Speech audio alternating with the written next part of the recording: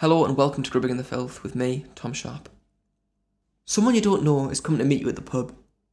All you know about them is the nickname they've been given, the nickname they can't shake off. Their nickname is Spider. What are your assumptions? Are they sneaky, dangerous, duplicitous? In my head, Spider would wear a leather jacket and have a ponytail. Spider might carry a knife. Spider might have a wallet chain. What's my point? My point is that animals are loaded with cultural resonance. When we think of spiders, we think of the ideas which we consider part and parcel of spideriness. And these ideas, the ideas of ferocity and sneakiness and untrustworthiness, are rooted in observed behaviours of spiders, but also in this self-fulfilling cycle of what spiders mean as animals within our culture. Spiders are creatures that frighten and upset a lot of people, but probably unreasonably so. Here's something though. Sat in the pub, waiting to meet Spider, I'd be quite excited because someone called Spider sounds quite cool. Spider wouldn't wear a fleece. Spider wouldn't wear brown shoes. Spider would have a certain enigmatic, dangerous cool to them. A lot of people don't like spiders. A lot of people don't like cockroaches. But there's a clear difference in the cultural heft of these two animals. They mean different things to us. Spiders, I think, have a certain edge. They're seen as silent hunters, famed for their ruthless behaviour, the way they wrap up the unlucky, the way they wrap up those unlucky enough to stray into their web. There's a sense of cunning to the spider. There is perhaps an elegance to spiders. Now, all of this from a point of view of natural history and science is not really relevant, and certainly not fair, certainly not fact, because spiders are not the things that we think about them. Spiders are spiders, doing their own thing, being spiders. To look at the cultural heft of the spider is an interesting thing, but it's not science and it's not fair. Spiders are important. They have their role in the ecosystem. And spiders are varied and spiders are fascinating. But most importantly, they are spiders. Not there for us, unaware of their cultural cachet because they are animals and not symbols. This episode, though, is mindful of that cultural heft because today we're looking at what it means to live a life in which spiders play a significant role. We will look at what it means to surround yourself with spiders and to care for them. In a world which so often would encourage their destruction. We'll be meeting someone who has welcomed a great many spiders into their home, who thrills in the company of spiders, who advocates for spiders and who is mindful of their welfare. After the musical break, we meet T. Francis, spider keeper and spider advocate, and view spiders not through the lens of hatred and fear, but through one of love and interest and care. We will look too at the way that these notions blur, the notions of spider as a wonderful thing and spider as a revolting thing. The way these notions blur and cross over and, to some degree, inform each other.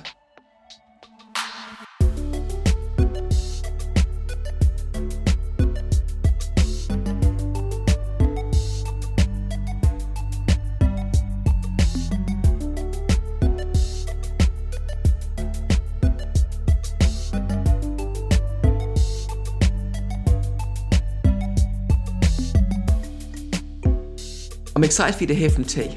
T speaks with such eloquence about spiders from both a scientific perspective and in the wider sense. Our relationship with spiders is complicated, and T does an excellent job of talking through what it means to care for spiders both practically and emotionally. We also had a chance to talk about the cultural power dynamics at play when you are someone who involves yourself with our leggy mates. She offers a fantastic perspective informed by academic notions but not exclusively of academia per se. A compassionate, scientific and enthusiastic perspective on the world of spiders. Hiya T, how are you today? I'm great, thank you. How are you? I'm very well, very excited to talk about spiders and tarantulas and the broader idea of kind of relationships with spiders and people that live with spiders and things, as opposed to just spiders as this abstract scientific idea. So I know that you've got quite an interesting relationship with spiders. We've talked about kind of how I refer to that role and maybe a spider person or a spider advocate. Could you give us kind of a sense of your personal and your professional relationship with invertebrates and with spiders specifically? Yeah, absolutely. So it's been a lifelong thing for me. When most people talk about having an imaginary friend when they were a child, I had an imaginary pet spider that lived in the bath whose name was Cyril. So this is not a new thing to me. I'm 37 now, and it's been constant throughout my entire life. But in terms of working with them in a hobby sense and in a professional sense, I've been hands-on involved with them for about 20 years now. I have a history as a zookeeper. I've worked with exotic pet specialists. I have worked as, I suppose, a freelance spider advocate, which sounds really strange, but it was something I kind of fell into when I was living in America. A lot of people over there have a lot of fears about the kind of spiders that they encounter. And as such, I used to get a lot of calls from people who wanted help getting over their fears or wanted help, understanding what it was that they were finding in their house, if it was dangerous, all that kind of thing. And sometimes have me come and actually physically relocate stuff. So it was a strange line of work to be in for a while, especially as that it was a very unofficial thing, but that was kind of something that happened for a bit. So, but no, in terms of keeping them, I got my first tarantula when I was about 18, I think, 17, 18. It was a gift from my boyfriend at the time, much to my mum's horror. But that kind of started me out on this whole journey. Yeah, I think in the last sort of couple of years, I've started to steer myself more towards the professional side of things and wanting to go off and get more further my formal education in biology with a specific focus on spiders and other arachnids. So it's become a lot more serious for me in the last couple of years, but it's always been something that I've been very passionate about. Well, one thing you mentioned there is this idea of living in America, and just thinking about that and thinking about this idea of our relationship with spiders. We both live in the UK now, I think. And in the UK, the spiders that we encounter on a daily basis aren't spiders that can really hurt people, are they? No, not at all. And in the States, there's much more of a chance that the spiders you meet might have the capacity to hurt you. That's something that I'd like to dispel. Okay, go for it. Yeah. So basically, the attitude towards spiders both here and in the USA is largely driven by the media and the perception that people have of them based on what they absorb on a daily basis from sources such as the news, newspapers, the internet, TV, films, all that kind of thing. Now, in the UK, there is absolutely nothing native to this country that can do you any damage at all. I think the most potent venom that anything in this country possesses can be likened to the venom in a bee sting. So it's not gonna kill you. It's not gonna cause you to lose a limb. All of these over-sensationalized news articles that you see in the papers about deadly false widows and all of this kind of stuff, it's absolute nonsense, baseless nonsense. When it comes to America, there's this idea that, there are more dangerous spiders around and that you might actually be in with a chance of coming up on something that can harm you seriously. There are only two types of spiders in North America that are capable of what's considered to be a medically significant bite. So you've got the widows, there's black widows, a couple of different species of black widows, the introduced brown widow and the brown recluse. There are other recluse species that are present in America, but the brown recluse, Loxosceles reclusa, is the one that gets most people's attention because it's the one most people have heard of. So basically, we're talking about spiders from two different families. So we've got Loxosceles, as I mentioned, is the genus of recluses, and then Latrodectus are the widows. So anything from the genus Latrodectus or the genus Loxosceles has potentially got a medically significant venom that could do some damage if they were to bite you, but it's not deadly. So they're not going to kill you unless you are already in a very bad way. And I think, the hype over them has been, again, massively over-sensationalized by the media and this just general negative perception. On a slow news day, everyone loves to focus on something bad that, might possibly be lurking in the shadows. And that's all it is, So there's this hysteria. I lived in Los Angeles, and there's this hysteria even there about these brown recluses. Oh, they're probably in my wardrobe. They might be in my shoes. Brown recluses don't live in California. They have a very sort of specific range in North America that's nowhere near California. So there aren't any brown recluses in people's houses in California unless they've been introduced there somehow from a different state way off towards the east or, the sort of mid-states area. So it's a very unlikely thing that you're going to find. In California, you will find widows. They're all over the place, but they don't stray from their webs, and they are, much like the recluses, very timid and are far more likely to flee or play dead than try to bite you. I think the whole negative perception of spiders in terms of their bite and their tendency to bite people is another thing that's massively overplayed. They don't bite you unless they absolutely have to. Their venom is a very valuable resource that they don't want to waste. And on top of that, they aren't stupid. They know that if they bite you, they're drawing attention to themselves, and the likelihood of them getting killed is far higher. They want to get away from you. A bite is absolute last resort self-defense. Sure. I'm very happy to get shot down over that. My kind of the starting to my statement there, because that's, you know, I like the fact that I don't like the fact that people are wrong about it. Obviously, because we want people to be informed about spiders. We want people to have a good, healthy attitude towards them, I guess. What I was going to ask is do you think that attitudes between the States and the UK differ towards spiders? No, actually, in my experience, it all seems to be very, very similar. Eerily so, actually, when you consider that in this country we don't have any medically significant spiders, whereas in the States they do.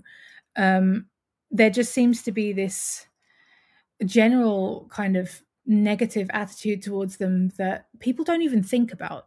You know, if you're not somebody who's particularly interested in spiders, or, you know, you don't really have a particular appreciation for them, it's pretty much a given that you're going to be in one of two camps. That is either completely indifferent or absolutely spider averse, terrified or disgusted. And the frequency at which I sort of encounter the latter, this sort of general kind of disgust at the mere mention of a spider, it's a lot. You know, there's a lot of people out there who the minute you say the word, they're just like, oh, gross. You know, it's like, you didn't even think about that. You didn't even think about what I'm telling you, you know, what I've mentioned. You don't have any kind of, it's a knee-jerk reaction.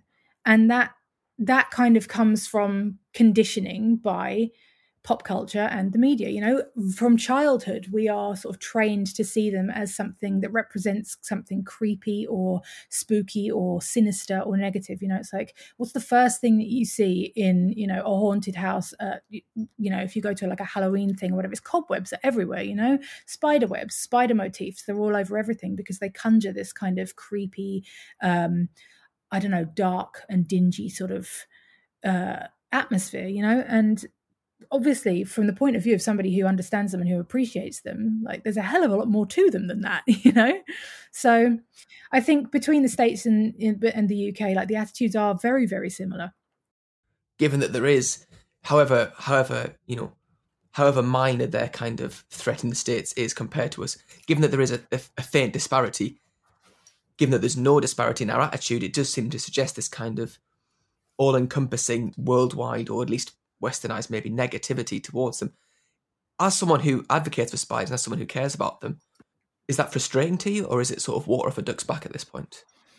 Oh, it's a bit of both, honestly. I mean, I expect it from people. It's one of those things that if somebody asks me what I do and I mention the spiders, I know pretty much that I'm going to get, more often than not, a kind of, you know, they're going to look down their nose a bit. They're going to sort of sneer at me a bit as if to say, oh God, why, what? You're one of those weirdos, you know, or they'll just be like, oh, okay, that's a bit weird, but cool, you know, whatever floats your boat. Like, I'm ready for it. So it's always positive. It's always a positive experience for me when somebody says something like, oh, wow, that's really cool, you know, which does happen. But yeah, so to an extent, it's water off a duck's back, but on a larger scale, I feel it's disappointing. You know, it's a reminder that I'm up against a lot, myself and other sort of spider people, spider advocates, arachnologists, people who work with them in whatever capacity. It's a reminder of what we're up against in terms of altering the public's perception. And that mission to alter the public's perception is not just from the point of view of wanting people to come around to the way of thinking that we have, in that, you know, spiders are cool and awesome and great. It ties in with this whole idea of our the world around us, and, you know, what's happening to the world around us because of the human attitude towards things like insects and, you know, small things that people don't really spare a second thought for throughout the course of their day. Because, you know, we're seeing mass extinctions of invertebrates and other very, very important organisms that help keep our whole ecosystem, our global ecosystem, propped up. Like, they are the foundation of an ecosystem, and without them, we're in real trouble. So trying to get people to care more about the world around them and to sort of think twice about doing something like smashing a spider that they found in their bedroom because they don't like it, you know, that's one small step towards opening people's eyes to the sort of bigger issues and getting them to start thinking about the world around them in a slightly different and more positive and more proactive way. Do you see what I mean? I do. it's not a case of, oh, I like the Beatles, you should like the Beatles, not the Yeah. insect the band. It's a case of having a kind of being well informed, being educated and compassionate towards living things. It's a foundationally good thing, Yeah. as opposed to a preference. Let's learn a bit about spiders then. So Yeah. let's get the headline out the way. How many spiders do you live with? That number changes depending on how many egg sacs I've got, how many of them have hatched recently, and how many of the babies I've managed to move along. I would say the kind of average figure throughout, say, 2020 as a base year was around about 350 to 400. At the most, we'd topped over 1,000. At the least, it was probably around about 120, 130. So quite a lot. And these live in this mythical spider room, as I understand it. So the spider room. Well, you take care of a great many spiders, and a great many of them are tarantulas. One thing, I was listening to this interview you did where you raised this interesting distinction that I wasn't aware of, that you can sort of, clearly tarantulas can be partitioned from the rest of the spiders in the sense of there's tarantulas, there's jumping spiders, there's orb weavers and whatnot, but the idea that tarantulas can be seen as distinct from other spiders, even to the extent that you can say there are true spiders and tarantulas. Yeah. Could you talk me through that a little bit? Yeah, absolutely. So time for another little crash course in taxonomy. So spiders they belong to a class Arachnida. And in the class Arachnida, we have several orders. And these orders are things like Araneae, which is the spiders. We've got Scorpiones, which are the scorpions, obviously. We've got Solifugi, which are commonly known as sun spiders or camel spiders.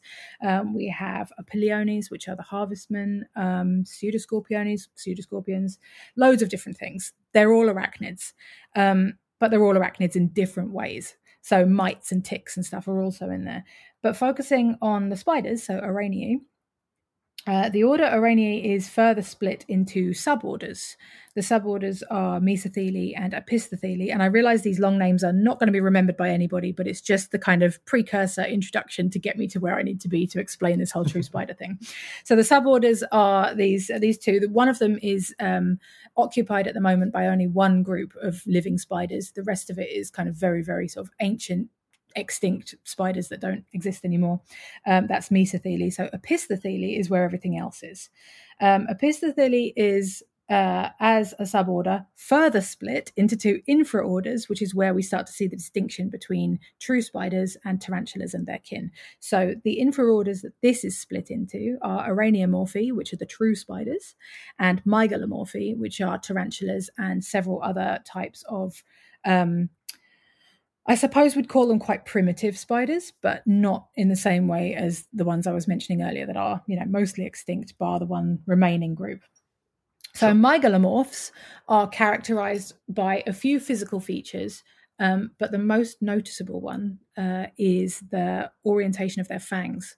So it differs in that the tarantulas and other mygalomorphs, their fangs are parallel to one another and downward facing. Whereas all other spiders, or the true spiders, they have a slightly different orientation with their fangs. They tend to cross over in more sort of like I guess if you think of something like the pincher on the end of an earwig, or, crab claws or something like that, they kind of cross over one another and are more like a pincher kind of thing. There are other things that set them apart as well, various physical characteristics, but overall, mygalomorphs tend to be quite heavy set, quite chunky, quite big fangs, fairly poor eyesight, quite small, clustered together little eyes on, the top of their carapace. And yeah, they just tend to be a bit bigger, a bit stockier, a bit chunkier. Not all of them. Some of them are very small, but they do still have that similar kind of build. And you can usually tell them apart once you start to get a bit of an eye for these things by looking at their faces and their fangs and what they look like. So true spiders are pretty much everything everything else. So orb weavers, wolf spiders, huntsman spiders, jumping spiders, all of these kind of things, they're all true spiders. And there is a huge amount of diversity in the true spiders in terms of their appearance. A lot of it is based on, the kind of lifestyles that they lead. So obviously orb weavers, they're not necessarily built for speed. They don't do too well on the ground. They're built for living in a web.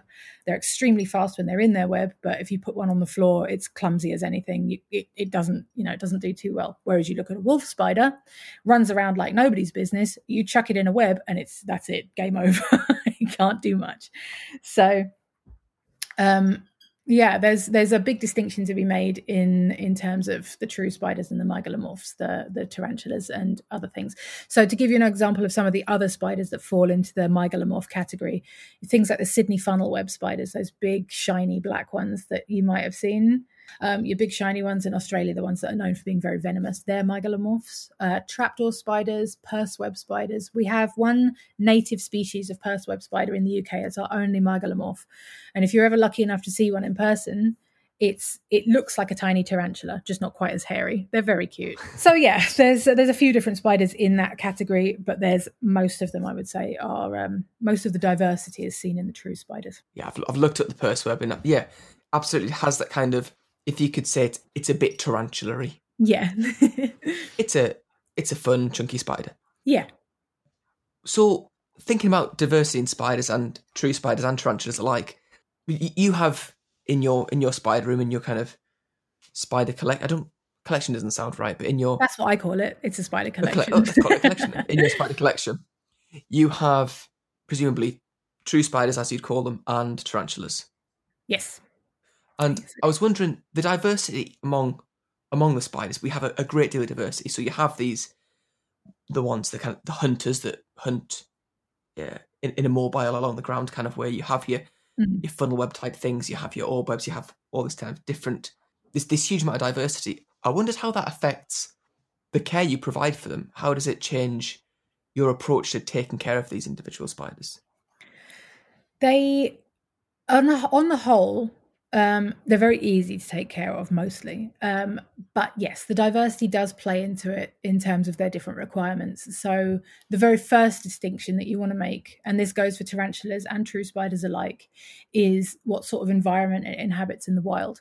So you can break that down into something as simple as, is it a terrestrial spider, i.e. does it live on the ground? Is it an arboreal spider? Does it live up in the trees? Is it a fossorial spider? Does it burrow into the ground? Does it need a lot of dirt to burrow into? These are the first things that you're going to think about in terms of what sort of environment to provide. So if you're looking at true spiders, for example, I do keep some orb weavers. So obviously they need a lot of aerial space to be able to spin a big round web that they'll spend pretty much all of their life in, waiting for prey to fly into it that they can catch and deal with. So that doesn't really require a whole lot in terms of ground furniture or any, really. It can be something as simple as a big wooden frame that you'll just pop it onto and wait for it to build a web on. I keep mine in big net enclosures because we have a lot of the people in the UK and in America alike will know about these. In fact, everywhere in the world, I imagine, will know about these. What we call cellar spiders. Some people call them daddy long legs. They are all over my house. They're very spindly. They look unbelievably flimsy and weak, but they are incredibly capable spider murderers. They're spiders themselves, obviously, but they have absolutely no problem taking down other spiders. So I don't keep any of my orb weavers in, say, like a window. Like I could, if I had a window free of the cellar spiders, I could let one live there quite happily. But I know that if one were to accidentally stumble into the domain of a cellar spider, it'd be game over. So I have to keep them in something enclosed for that reason. I think it'd be worth having a quick look at that term, daddy long legs, which just came up. This is a term that gets applied to a number of very different animals. In this instance, daddy long legs, as in daddy long legs spider, is being applied to an animal called a cellar spider. That is, a spider belonging to the family Pholcidae. These are spiders with incredibly slender frames, which can be commonly seen in a lot of homes. You'll see them walking with what looks like an almost cautious gait, picking their way along on their very long, wire-thin legs, with dark, slightly nodulous joints. They have a fascinating behaviour whereby certain species can vibrate themselves in their webs when disturbed, becoming a blur which is presumably hard for a predator to target. These are the animals which are being talked about when people say that daddy long legs have the most venomous bite of any animals. but they don't and they can't hurt you. Now, the difficulty arises in the fact that name Daddy Longlegs also gets applied to other animals. That is, I suppose, the curse of the common name. For me, the Daddy Longlegs spider was not a common sight, growing up in the north of England where the spider occurs less commonly. Growing up, what I called a Daddy Longlegs was a big, dangle-legged fly called a crane fly, a member of the fly family Dipullidae.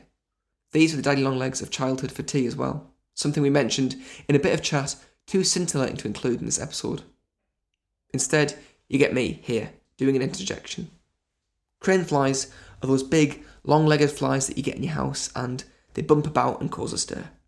They have an elongate body shape and exceptionally long legs that trail about when they fly, hence the nickname Daddy Longlegs. Their larvae you might know as leather jackets. For some, harvestmen are called Daddy Longlegs. These are arachnids but not spiders. They form an order called the Opiliones.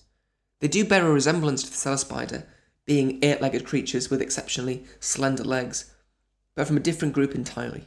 Their bodies tend towards appearing pretty much oval, owing to the way that their body sections, the cephalothorax and the abdomen, have a very broad connection. This is in contrast to a spider, which has a pretty clear demarcation between the cephalothorax, the foremost section of the body, bearing the eyes and legs and the fangs, and the abdomen, the bulkier rear section. On a spider, these sections are clearly distinct, not so on a harvestman. Harvestmen are fab. Being awfully spider-like, but not spiders, gives them a real underdog vibe for me. They're not venomous, and they tend to be omnivores. I think they're a great laugh. Anyway, we're not talking about them. That's another episode, I hope. Back to the spiders. But yeah, with things like tarantulas, once you've figured out what kind of environment it needs, does it want a terrestrial, fossorial, or arboreal enclosure, then you start to set it up accordingly. So if it's arboreal, you'll give it things to climb up, things to hide behind, cork bark, flats that you'll lean up, lots of plant cover, that kind of thing. Fossorials, you'll give them something with lots of deep substrate that they can dig down into, and terrestrials, you'll give them a lot of ground space so they can wander around, a few hides for them to make their retreat under, plants, water bowl, that kind of thing.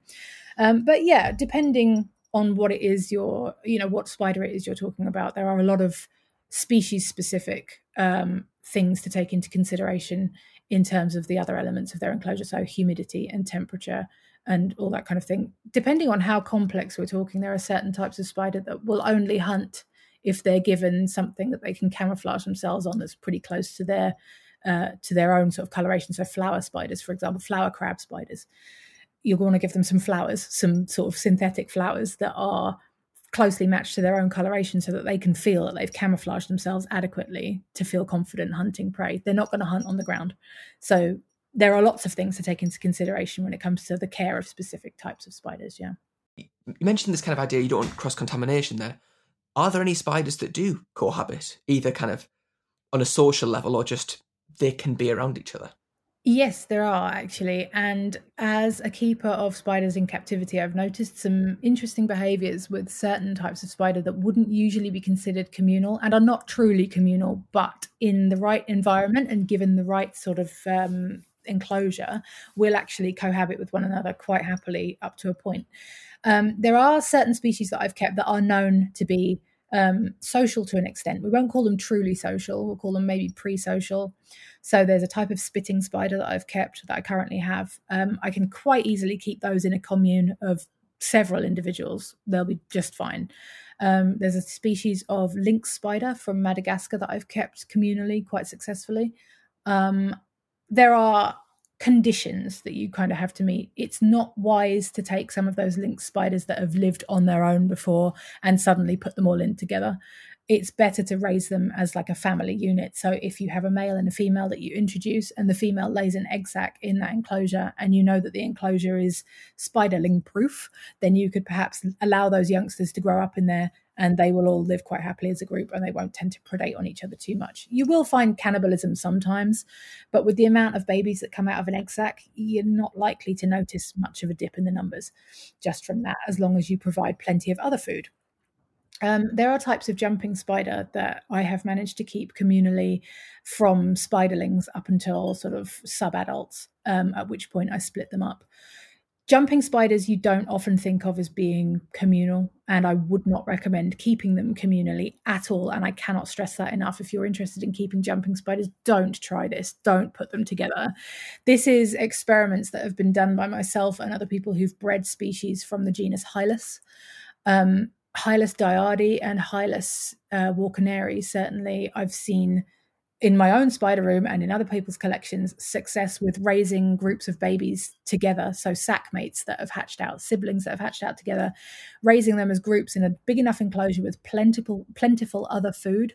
You can get them to stay together quite happily for a while. And then when they start to reach adult size, that's when you're going to split them up and keep them individually. So it can be done. There are also species of tarantulas that are known for living together quite successfully. So there's the Socotra Island blue baboon, which the scientific name is Monocentropus balfouri. That's known in the hobby as being one that you can quite successfully keep as a commune of several individuals.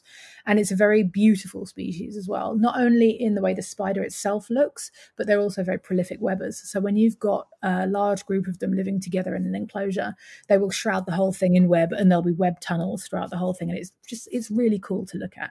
There are a couple of dwarf tarantula species that I've kept together. So Heterothele gabonensis and Heterothele, we'll call it X villicella. There's some speculation about its name at the moment. It's what's called a nomen dubium at the moment, in that its name has come into some questions. So, but it is a different species to the gabonensis, and they will live together quite happily as a commune too. So yes, it can be done. As far as interspecies keeping, no, that's not something that's going to work. A spider, if it sees something that looks like prey, doesn't care how many legs it's got. If it's a spider, it'll eat it. Right. So, that shouldn't be done. You shouldn't keep different species together. Something that you've said that I find really interesting, that you mentioned when you were talking earlier that, you use the expression spiders aren't stupid. And just now you mentioned, you sort of talking about their preferences and things that they might cope with it if they grew up that way, and sort of talking in these sort of terms. And I think a lot of people, kind of the people we talked about earlier, who hate spiders and they're dismissive of spiders and they don't like them, might tend towards seeing them as these sort of, they're robots. They're unfeeling creatures. They have no consciousness. I mean, these are contentious words, but they have no kind of, they exist to spider about, and they don't, how to phrase it, they don't have any kind of meaningful relationship with the world around them. Yeah. Do you feel like spiders do have a kind of, again, these are words that are hard to use, personality or consciousness. Do you perceive this kind of, or to what degree do you perceive awareness or preference or personality in spiders? It's a little bit of both as far as I'm concerned. So the word that I would attribute to spiders that would sort of remove them from this kind of robotic sort of way of being is intelligence. How intelligent are spiders? What sort of intelligence do they possess, and how do they use it? These are all questions that are still being answered. They're still being investigated. So there are people out there who are studying spider behavior and the way they interact with certain things in their environment and certain stimuli that would suggest that there is a certain amount of measurable intelligence in certain types of spiders. And the ones that are known for this kind of thing particularly are the jumping spiders. You can see something going on there. If you observe a jumping spider, if it sees you, it sees you. It turns to you and it stares at you and it's looking at you and it is taking in what you are. And you can see that there is something going on there that is not just a case of robotic, oh, that moved. Is it prey or is it a threat? Do I grab it or do I run kind of response, So the way I see it, and what I tend to observe in my collection here, is it is quite robotic. There is a certain amount of kind of automatic response to things. Spiders do not have the same kind of relationship with their surroundings as mammals, and certainly people. Obviously, they're not fond of anything in particular. They don't bond with things. They don't, I'm going to say they don't play, but there is a certain amount of behavior that could maybe be perceived as being play that's still being investigated, but they're not curious about their environment in the same way that something like a puppy or a kitten is. They have a certain amount of instinctive, most of what they do is instinctive. It's just kind of ingrained into them how to interact with their surroundings, but they do tend to become conditioned to certain things just through experience, So when you look at orb weavers or other type of web weavers, if they build their web somewhere and it gets disturbed, someone walks through it, for example, they may build it again, and then it gets walked through again because they've built it in a doorway or something. There's only so many times that spider's going to build that web in the same place. At some point, it's going to realize, hang on a minute, nope, I've had this web destroyed X amount of times now. Maybe I should put it somewhere else. So that's obviously weighing up what's happening in its surroundings and, how the world is interacting with it and vice versa. So there's a certain amount of assessment done by spiders of the environment that they live in, and their behavior is kind of the response to that environment. So it's a certain amount of intelligence and a certain amount of instinct. It's a certain amount of robotic behavior. It's a little of column A, a little of column B, but I think for the most part they are pretty sort of. I'm trying to think of the best way to describe it without overusing the word robotic, but that kind of is the best way of describing it. They're just kind of, it's inbuilt in them to behave in a certain way. But to go back to the example that you picked up on of, spiders that are raised together in like a sibling group versus those that are introduced to one another, that's more of a conditioning thing. If from the point that they leave an egg sac, they're used to the presence of several of their siblings around them, and they get used to the movements of their siblings and they don't really respond to it the same way they would prey, then those other creatures that they're living with don't immediately set off the predator-prey response. Whereas if you chuck a fly in there and it's moving in a completely different way, that'll set them off, if that makes sense. So if you've got one that's lived by itself since it was a spiderling and hasn't had that kind of conditioning of having other spiders like it around it all the time, to put one in with it, it doesn't really differentiate between prey and sibling, So that's kind of, I think it's more of a conditioning thing there. Talking about keeping spiders, one thing I wondered about, because, I don't keep spiders. I dare say I'm not going to keep spiders. And part of the reason isn't out of a dislike of the creature. I like spiders. I think they're cool. But something I could never get over, I don't think, is presumably you have to feed spiders live food in the same way. That's what they are. And by no means suggesting that you can find a workaround for that, or that there's something immoral about spiders being spiders. But I just think, for me personally, that's not something that I would feel comfortable with. I don't know. It doesn't sit well with me personally, which is, again, by no means a moral judgment on anyone or anything. No, absolutely. But I wonder, understandable. Yeah. Well, I kind of wondered what your relationship was like with that process and how, if it had changed at all. I've got 2 words for you, and those words are cognitive dissonance. So basically, I love all living creatures. There's not a single creature on this earth, with the exception of perhaps bedbugs, that I don't like or love in some way. And even them, I can understand that they've got an ecological niche to fill. They just don't fill it near me, please. So you're not going to start a collection? No, I'm not going to start a collection. Living in America and dealing with them on more than one occasion is quite enough for me, thank you. But anyway, I digress. So the animals that I keep, yes, they feed on live prey, crickets, locusts, roaches, various different types of larvae, so beetle larvae, moth larvae, that kind of stuff. And, I don't like the fact that I'm sending these creatures to their doom when I put them in with my spiders, but at the same time, it's nature. It's what happens. These animals get eaten in the wild. Spiders get eaten in the wild. I have lost spiders to the food that I've given them.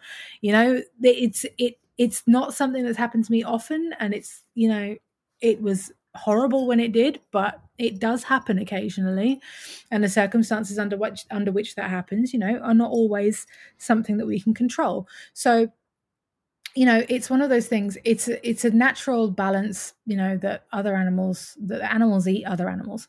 And if you are going to look after animals that require prey, then it's just part and parcel of what you do. My personal relationship with it is that I buy in pre-packed tubs of live food, and I have a couple of roach cultures that I breed myself for the purpose of feeding my spiders.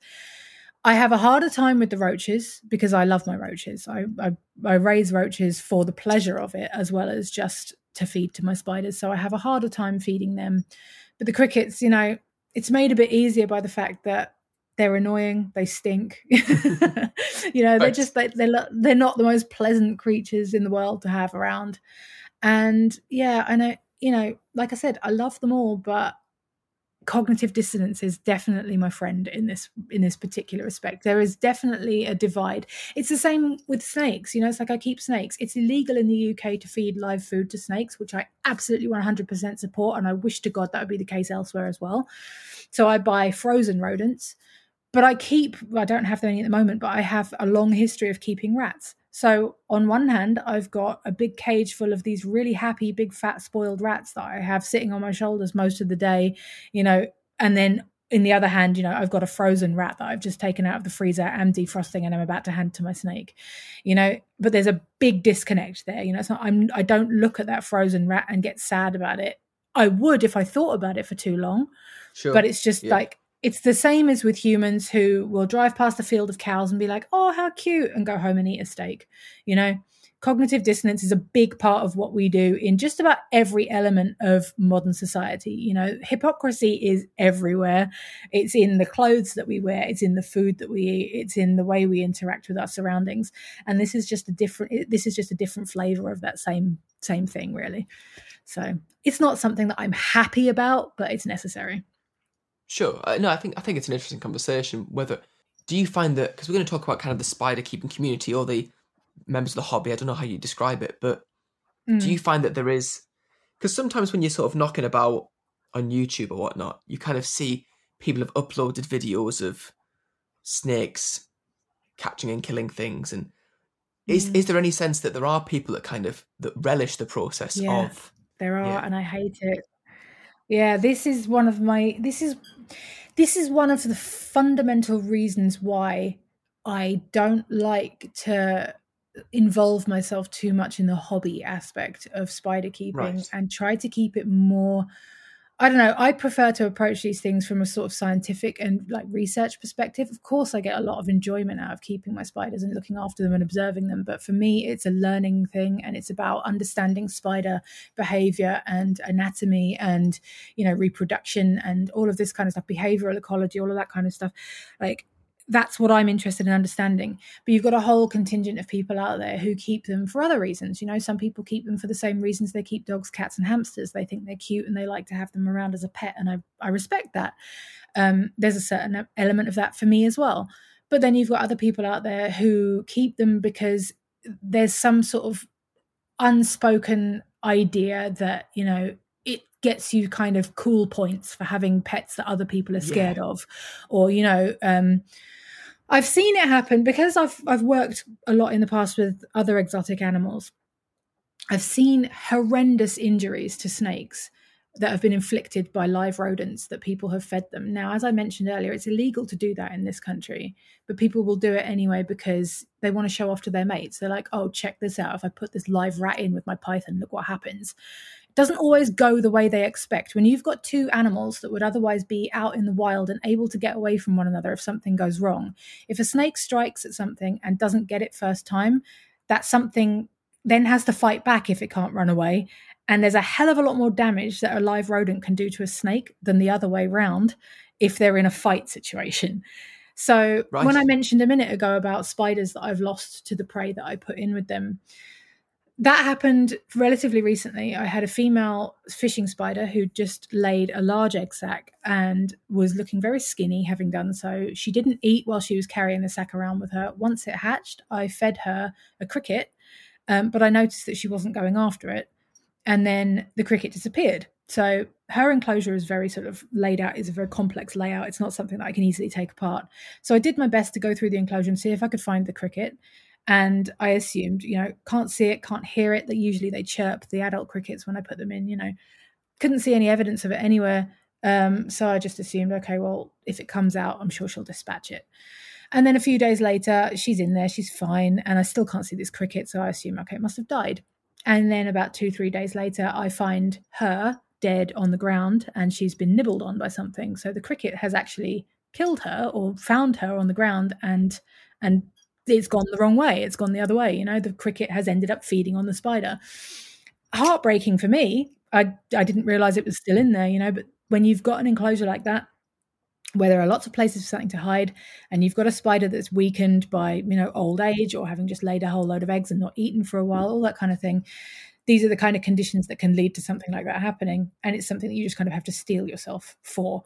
But there are people out there, certainly, who have these animals solely because they want to show off on the internet or show off to their mates, or, and you see them doing all kinds of things that, as a spider keeper particularly, I would say, please don't do that. Feeding them prey items that are way too big, or overfeeding them. You've got a spider with a massive, great big fat abdomen, and now they're handing it another roach that it clearly doesn't need at the moment. That's the kind of situation that's likely to result in a roach or a cricket or a locust running off and hiding somewhere and not being found, and then potentially damaging the spider if it molts or something.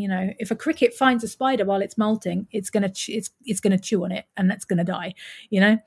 So you see people handling them as well. Getting out a really big fat tarantula and having it on their hands and showing it to their mates and showing off and whatever. It's like, if that spider falls and ruptures its abdomen, it's game over. There's nothing you can do about that. If it's a bad rupture, that spider will die on the spot, And it's just like, these are the things that I see people doing a lot that I wish they wouldn't do, because it's dangerous to the spider, it's unnecessary, and it just shows a lack of understanding and a lack of respect for the animal that they're keeping, and a desire to get a reaction from people. That desire to get a reaction from people should not override the well-being of the animal. If you want to get a reaction from somebody, you can get that just by showing them that you've got a spider in an enclosure a lot of the time. But I would question, why keep live animals if that's all you want from them? Find something else that's going to get a reaction from people. Take up extreme sports. You know what I mean? Yeah. Well, it feels like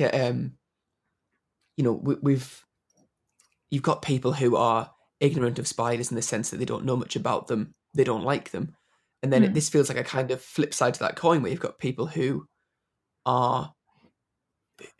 involve themselves with spiders but aren't mindful of the spider's welfare, or are ignorant to, who are using it kind of as an ego trip or as an accessory. It is. It's an accessory. It's exactly what it is. I used to work at a reptile shop, and we had a guy who used to come in quite often who was looking for expensive snake morphs.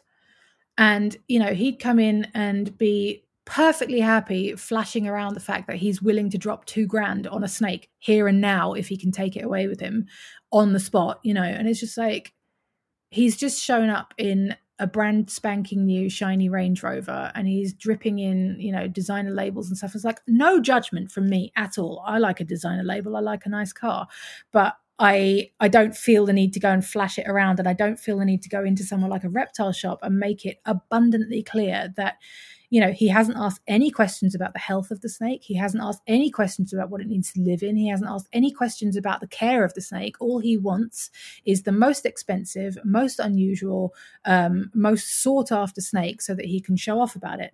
And it's people like that I encountered in America who were the ones who were chucking live food in with their snakes and then wondering why things had gone horribly wrong, because they were too busy saying, oh, bro, check this out. Look what happens if I do this, rather than responsibly feeding their snake, taking the precautions and making sure that they're there to intervene if things do go awry, So I've seen a lot of people get into this kind of hobby, spiders, other invertebrates, reptiles, other exotic animals, exotic mammals, all sorts. I've seen people get into it for entirely the wrong reasons. And I've also seen a lot of people who are into it for what I would consider to be the right reasons, making stupid mistakes that you would feel that people who've been doing it as long as they have should know better. And it always seems to be that these mistakes happen when they're setting up a photo for likes on Instagram. So you've got somebody who's got a tarantula out and they want to take a picture of it on their hand. And then they post that, oh my God, well, I made a really stupid rookie error last night. I got my spider out to handle it and it fell off my hand and now it's dying. It's like, you can take a photo of the spider in its enclosure and pose absolutely no risk to the spider in doing so and still get your likes on Instagram. You don't need to put the animals at unnecessary risk for that, but people continue to do it.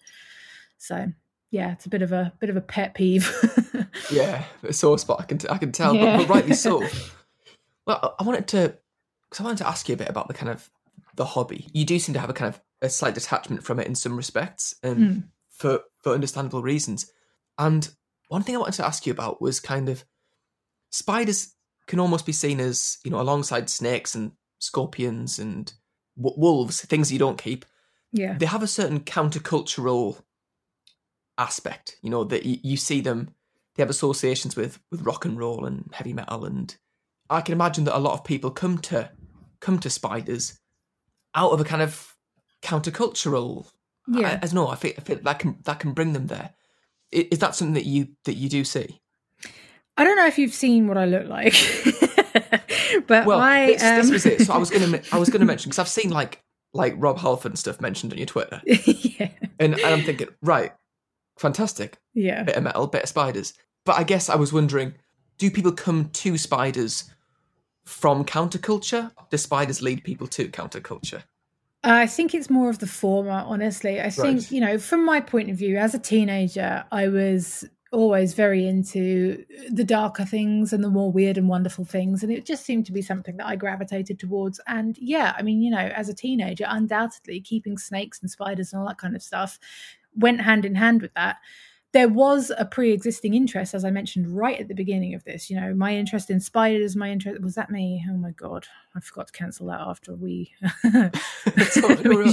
Right, so... Leave it in, bit of colour. As I mentioned at the beginning of this, this is a lifelong thing for me. I've always had an interest in spiders and all other animals, reptiles and amphibians and all kinds of other creepy crawlies and less kind of warm and fluffy, lovely animals. Sure. I love them all and I always have. But certainly there was an element of it when I was trying to be a cool kid who was like, oh, well, I could get a hamster or I could get a rat, or, I could get some goldfish or I could get a spider, and it's like there was definitely a certain amount of that as a teenager who was myself trying to rack up cool points. Quite with who, I have no idea because, I didn't really hang around with a lot of people. It was all just me. So, yeah, it's always been something that I've seen, definitely a very strong trend. The people that I know who keep spiders and reptiles and amphibians and other, animals of that, exotic animals, lesser kept animals, there does definitely seem to be a large percentage of those people who are into the same kind of music I am. So a lot of rock and metal, a lot of people who are just as tattooed as I am, got as many piercings as I have, ride motorbikes, all that kind of stuff. There's definitely a theme there. And I think it is just because, as I mentioned, when we were talking about the media influence, it's another thing that spiders, snakes, all that kind of stuff have always been viewed kind of negatively by the mainstream. There's always this kind of, they're a bit dangerous, they're a bit spooky, they're a bit scary. They're the kind of underdog of the animal kingdom in terms of how much people like them, And I think there's a certain amount of subconscious kind of resonance there with people as well who are of a subcultural kind of inclination. So whether it's their taste in music, their appearance, their interest in whatever it is, like I said, bikes or tattoos or, weird and wonderful artwork, collecting skulls, all that kind of stuff. And these things tend to overlap, right? Yeah, exactly. They all tend to go hand in hand because, I think a lot of it as well is an aesthetic thing, it's like when you were talking about people who are into like rock and metal, there's always a lot of leather and spikes and black and, ripped up denim and all that kind of thing. There's definitely an aesthetic theme.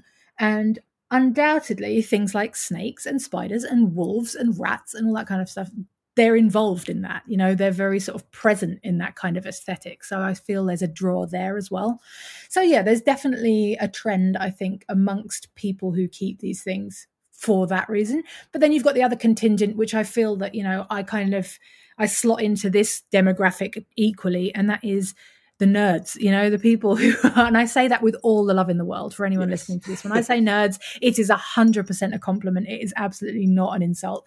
But, your science people, the researchers, the ecologists, the taxonomists, all of the scientists and the kind of naturalists and just general kind of enthusiasts for nature and for the world around them, those kind of people, they don't necessarily ride around on motorbikes and adorn themselves in spikes and cover themselves in tattoos, but they might keep spiders or they might observe spiders because they have a keen interest in them. So you kind of got the whole scene is kind of split down the middle between those two demographics. and so am I. So, yeah. Well, both things can exist simultaneously. I mean, do you think that this kind of, the fact that people come to spiders from a place of, it's a, for want of a better term, alternative animal, is that a problem? Are they the people who want to use spiders as an accessory? Or is it a case that people are coming to it and they are compassionate people and they are wanting to provide care and they are excited and interested in spiders? I think that characteristic and that kind of that sort of thing is not dictated by, you know, what kind of lifestyle you lead. You've got idiots in every single demographic. You know, it's like you've got idiot metalheads, you've got super intelligent metalheads, you've got people who you wouldn't necessarily think for a second to look at them that they've got a room full of spiders who are, you know, unbelievably interested and keen or whatever, and then you've got exactly the same people who are just as dumb and doing stupid things. It's just, that's down to the individual, and I don't think that you can necessarily it would be unfair to assume that because somebody subscribes to a certain lifestyle that they're incapable of providing proper care or not interested in providing proper care for an animal, just because the initial draw was perhaps something that ties in with their whole kind of way of being or something aesthetic or whatever. Some of the people that I know who keep spiders, who take the absolute best care of them, got into it completely by accident or got into it for reasons that, you know, the spiders didn't necessarily come first. It was something else, you know? It doesn't necessarily mean that just because they've come into it for what some people might consider to be the wrong reason, you know, it doesn't mean that they're not going to do a good job of it, you know? There's some people... Yeah. There's some people I know who were massively arachnophobic, like hugely arachnophobic, to the point where they'd break out in a cold sweat, starts crying and have to leave the room at the slightest hint of a spider, who then decided, no, I've had enough of this. I can't live like this anymore. I'm going to change this, have gone out, done the work on their fear, and now they, like me, have a room full of spiders, you know? They're the kind of people who you would assume might have smashed a spider, you know, a few months previously because they were scared of it. Now, all of a sudden, they're out here providing like 5-star care for a whole horde of them, you know? So I've seen, you know, my time working at the zoo, my time working in reptile shops, and, you know, the various other things that I've done, I've seen people from all different walks of life getting involved and getting interested in and starting to keep spiders and doing just as good a job as the next guy. And by that same token, I've seen people who've been involved in the hobby for years, who people know, you know, in the local scene as being somebody who's heavily into it, neglecting their animals and taking absolutely terrible care of them because whatever the reason is, you know, sometimes people get so caught up with, you know, being the reptile guy or whatever, if they start going through a bad patch in their life where they're just not capable of taking care of their animals properly, rather than admit to that and say, I need some help, can somebody take these animals from me for a while, or I need to thin out my collection, their pride says, no, got to hang on to them, and then the animals suffer as a result, you know? So it's like that ability to take care of the animals properly is not, it doesn't tie in with what kind of person you are in terms of your interests or how you got into it. It's down to your level of responsibility and your sort of dedication to what it is you're doing, you know? It's probably worth pointing out that the way I've been speaking and maybe the kind of the things we've been highlighting, it sounds like I'm coming for the spider community. It's worth pointing out that like a lot of people who aren't into, inverted commas, alternative pets, a lot of people that are into dogs or hamsters or rabbits who come to these animals because they're, in inverted commas, normal pets. Equally, these people are not doing right by their animals, equally, many are doing very well by them. If people are interested in keeping tarantulas, or if people already do keep tarantulas and want to kind of shore up their practice, how would you recommend people kind of look into this, into how to do it right, as it were? Well, the first thing that people are going to do is get on the internet and start doing research on the internet. And as much as you can absolutely find a lot of extremely valuable information on the internet, the one thing you've got to remember is that it is an unmoderated forum where people can post whatever they want. And if somebody paints themselves out as being an expert, they can post whatever they like. And a lot of people are going to take what they say as fact, when in fact it may not be. You need to be sure that you are sourcing your information as responsibly as you can, asking questions in, you know, forums and on whatever, whether it's Twitter or Facebook, wherever, and trying to get as broad a picture as possible but also back it up with research from, books that have actually had to go through an editing process where people have actually had to verify the facts that are being printed. And it's not just a case of you can write whatever you want and it'll get printed and whatever, So just try and be careful and responsible about the information that you're finding. Don't be afraid to ask people like me. If you come upon me on Twitter and, you're thinking about keeping a spider, I am always down to talk about spider care with anybody. If anyone has a question about how to look after a spider, I am 100% there. I will help you however you like. Not everybody feels that way. A lot of people out there are very precious about how they, give out their information and who they talk to. And I think, at the end of the day, we're talking about somebody who's looking into keeping an animal that you are supposedly passionate about and very into sort of, looking after properly. I feel personally that it's my responsibility to that animal to make sure that I impart at least a starting point to that person so that they can go out there and be in with a good chance of taking proper care of it. Because at the end of the day, if they don't, it's not them that pays the price, it's the animal. So for me, animal welfare is at the heart of what I do. Fantastic. So I'm always happy to talk about these things. The problem with the internet, especially when you're new to all of this, is that there are a lot of people out there who really think very highly of themselves and have absolutely no problem talking down to people who are new and who don't know the same things that they do. So it's very easy to get disheartened and discouraged by a community of people, say on Facebook groups. I absolutely cannot stand Facebook groups because you find a lot of this behavior in there. People who just seem to think that they're absolutely the bee's knees when it comes to this kind of thing. And they are so quick to jump on somebody who's literally only opened their mouth to say, I think I'd like to learn about how to keep tarantulas. And the next thing you know, you've got all these boys running on, and girls jumping down their throat like, you don't know anything. Oh my God, whatever, all of this stuff that is just so off-putting and so embarrassing to read. It's just like, I can see why the internet would be daunting for people who are just starting out.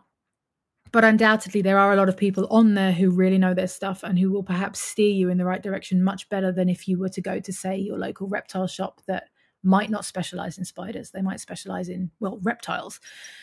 I have seen some pretty dubious advice given by people in those places, who've got the spiders in to make sure that base is covered, but they don't necessarily make it their business to know everything about how to properly care for them, So, yeah. Is there, you may have said it not meaning it, you may have kind of stumbled onto it.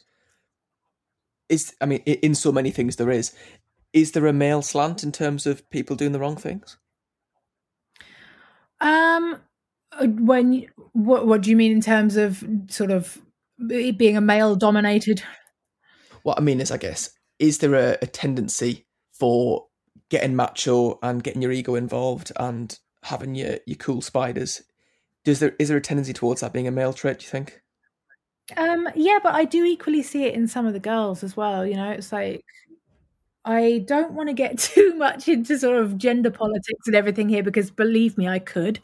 You see a hell of a lot of mansplaining. If a girl comes into a forum and she's like, oh, I've got this spider, what do I do? You do see a lot of guys puffing out their chests and being all like, oh, we'll show you, and start mansplaining this stuff. It's like, at no point did she give the impression that she doesn't know what she's doing. She's asked a specific question.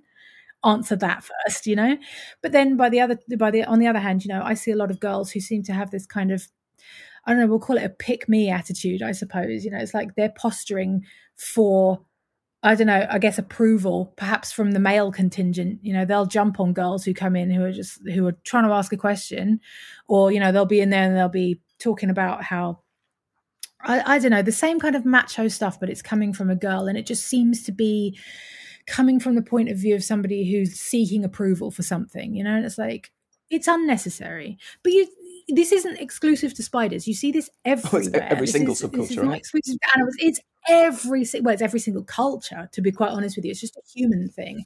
But you do certainly see quite a lot of it if you're in the wrong parts of the internet. Now, I moved away from Facebook last year when the whole coronavirus thing kicked off. It just got too much. So I deactivated my account and I poured all of my attention into Twitter. And I have to say that the community on Twitter is so much nicer, so much more open, so much more informative, and so much more sort of I guess, friendly than Facebook. Facebook, everybody seemed to have a point to prove. Everybody seemed to be out to outdo the next guy. It was this constant game of one-upmanship and showing off and posturing and aggression and just, really quite unpleasant environments to be in. So I kind of bowed out of a lot of the tarantula groups because of that kind of behavior. But Twitter, I find, is much nicer. You can speak to people on there and not feel like you're about to get flamed out of the room for opening your mouth. Oh, great to hear the word flamed again, by the way. That harks back to my live journal days, just to show my age a little bit there. Yeah, I know, right? So yeah, it's one of those things. Like you've got to be prepared for a certain amount of that kind of behavior because you're going to come across it. But if you kind of explore a little bit first and lurk a little bit first and just sort of watch what these places are like to interact with from other people's point of view before you wade in there yourself, you'll get a bit of a better idea of where your people are, if you see what I mean. So you're an artist as well as an advocate of spiders, and I guess that's not an as well as that these two things intersect. I was wondering about that intersection, about often people that are into nature and often people that are into animals have a kind of side gig in art, or they enjoy art, or they use art as a way to build some kind of connection with nature, maybe. And I wondered for you, how does your interest in art and your interest in science and nature, how do those things intersect? They're all so closely interwoven with one another. One of the things when I was a child, before I got into the sort of science element of, the natural world, it was all very visual. It's like as a very small child, I was just absolutely enthralled by the way that animals look and the way that, all of these creatures around us and plants and everything, the way they look. It's just so mind-blowingly beautiful, the simplest little things, finding a pine cone on the floor or just looking at a flower or something, as cliched as it sounds.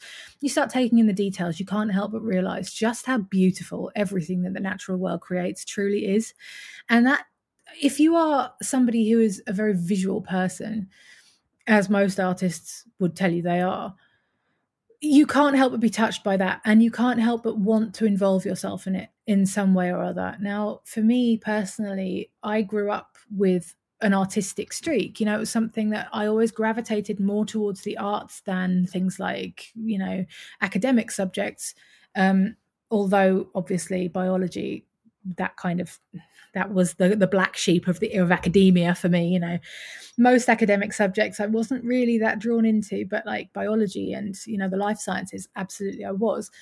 As far as the arts are concerned, I've always been a very creative person, making my own clothes, sculpting, painting, drawing, fiber arts, so working with wool, embroidery, all of that kind of stuff, the jewelry that I make, working with metal, everything. I'm very hands-on, I'm very creative, and I'm very sort of I don't know, I like to make things. So that's just been something that I've always been very into. So it crosses over in as far as the natural world is my primary source of inspiration. Every time I go outside, I see something that I can't help but be struck by how beautiful it is. There's a part of me that wants to draw and paint these things to gain a better understanding of what they are. So to look at them up close and to pore over tiny little details.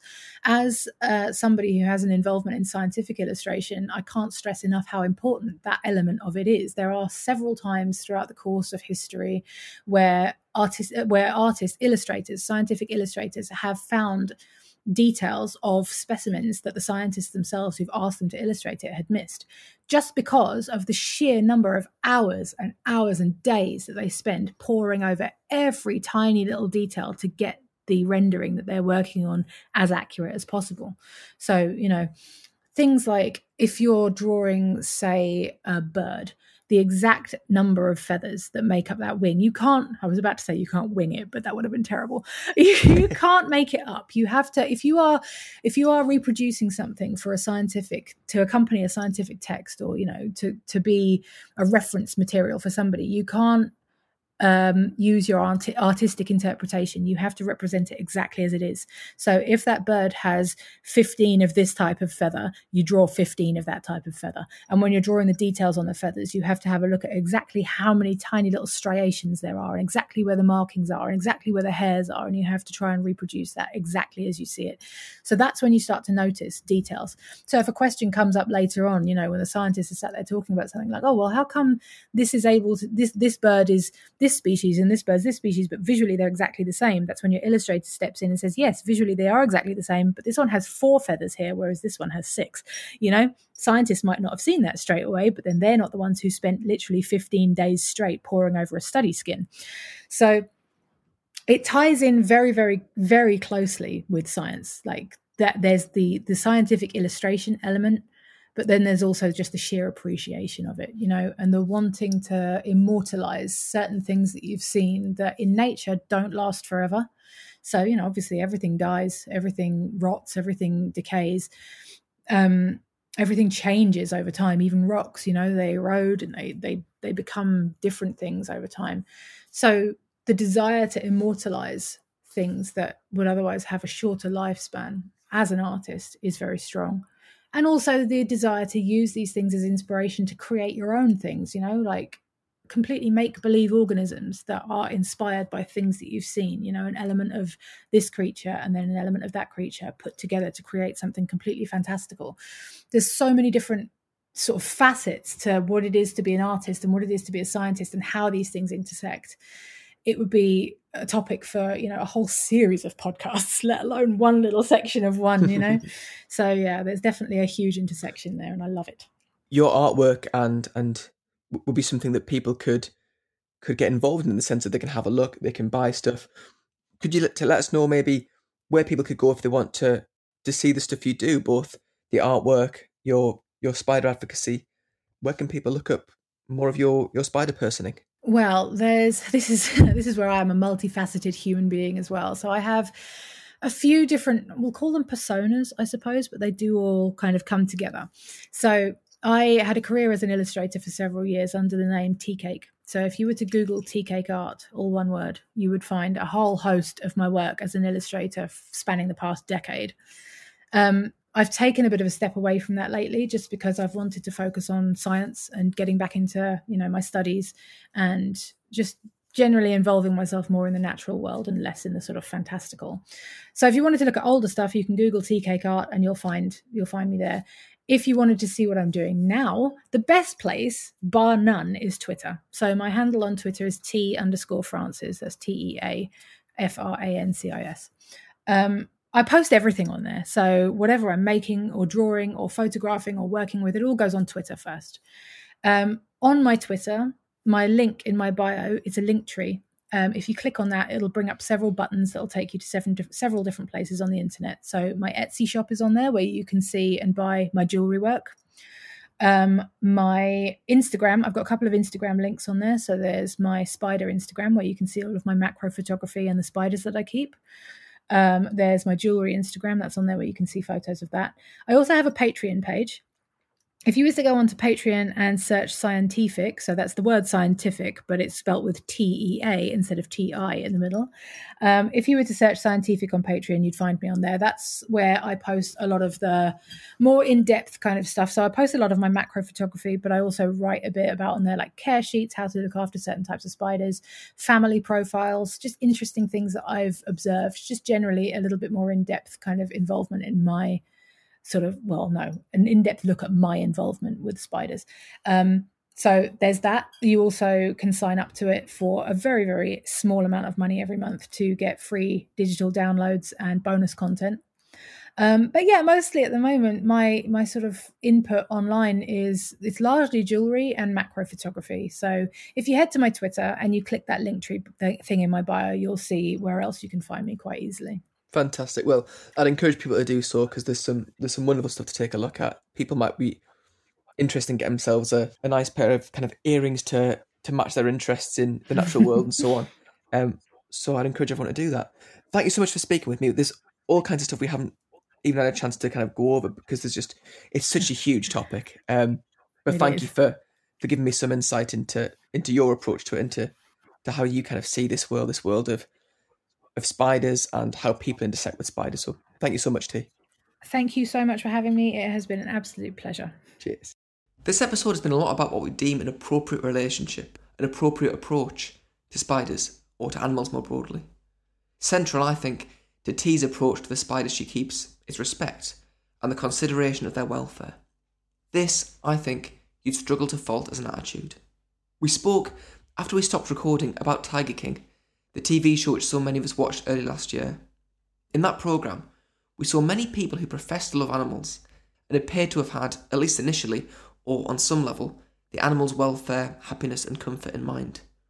We also saw how the possession of exotic, dangerous animals could become an ego trip, could become a terrible and distorted thing, in which these animals had ultimately suffered as they came to be seen less as living things, and more as an exploitable source from which money and power and self-importance could be obtained. It's easy to see a parallel here.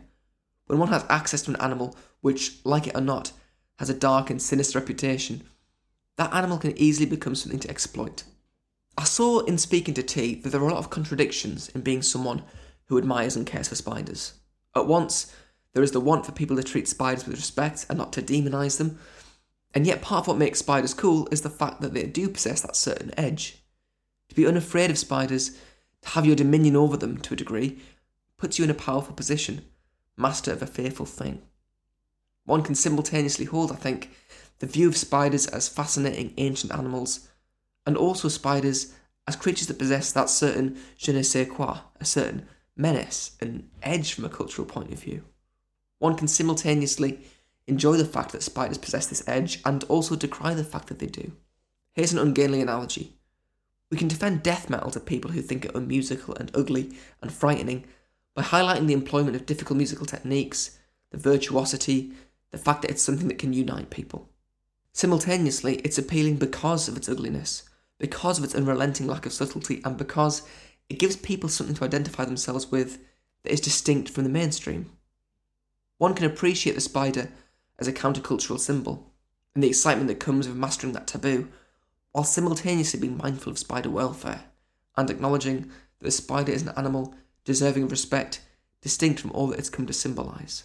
What matters is that when we talk about spiders, we try and move away from viewing them as somehow terrible or deserving of death, and we try to appreciate that animals are worthwhile living things. Spiders are of consequence to the world, and none are evil, even if they do very well on a King Diamond album cover and make for quite good monsters in films. Basically, don't smash spiders. It's a nasty, mean-spirited thing to do. And don't use animals to bolster your street cred at their expense. Read a book about spiders. Be aware of their place in the world, their incredible diversity, their fascinating behaviours. Try not to normalise the idea that you need to scream when you see a spider, sat in its web, utterly ignorant to you, busy being a spider and minding its own business.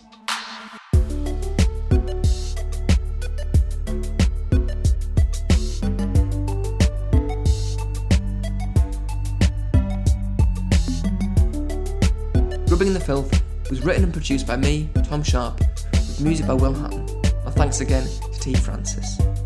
Get on the web, Spider Joke, and send me a message. You can email grubbinginthefilth@gmail.com or follow and message me on Instagram or Twitter. On Instagram, it's @grubbinginthefilth. On Twitter, it's @GITF Podcast.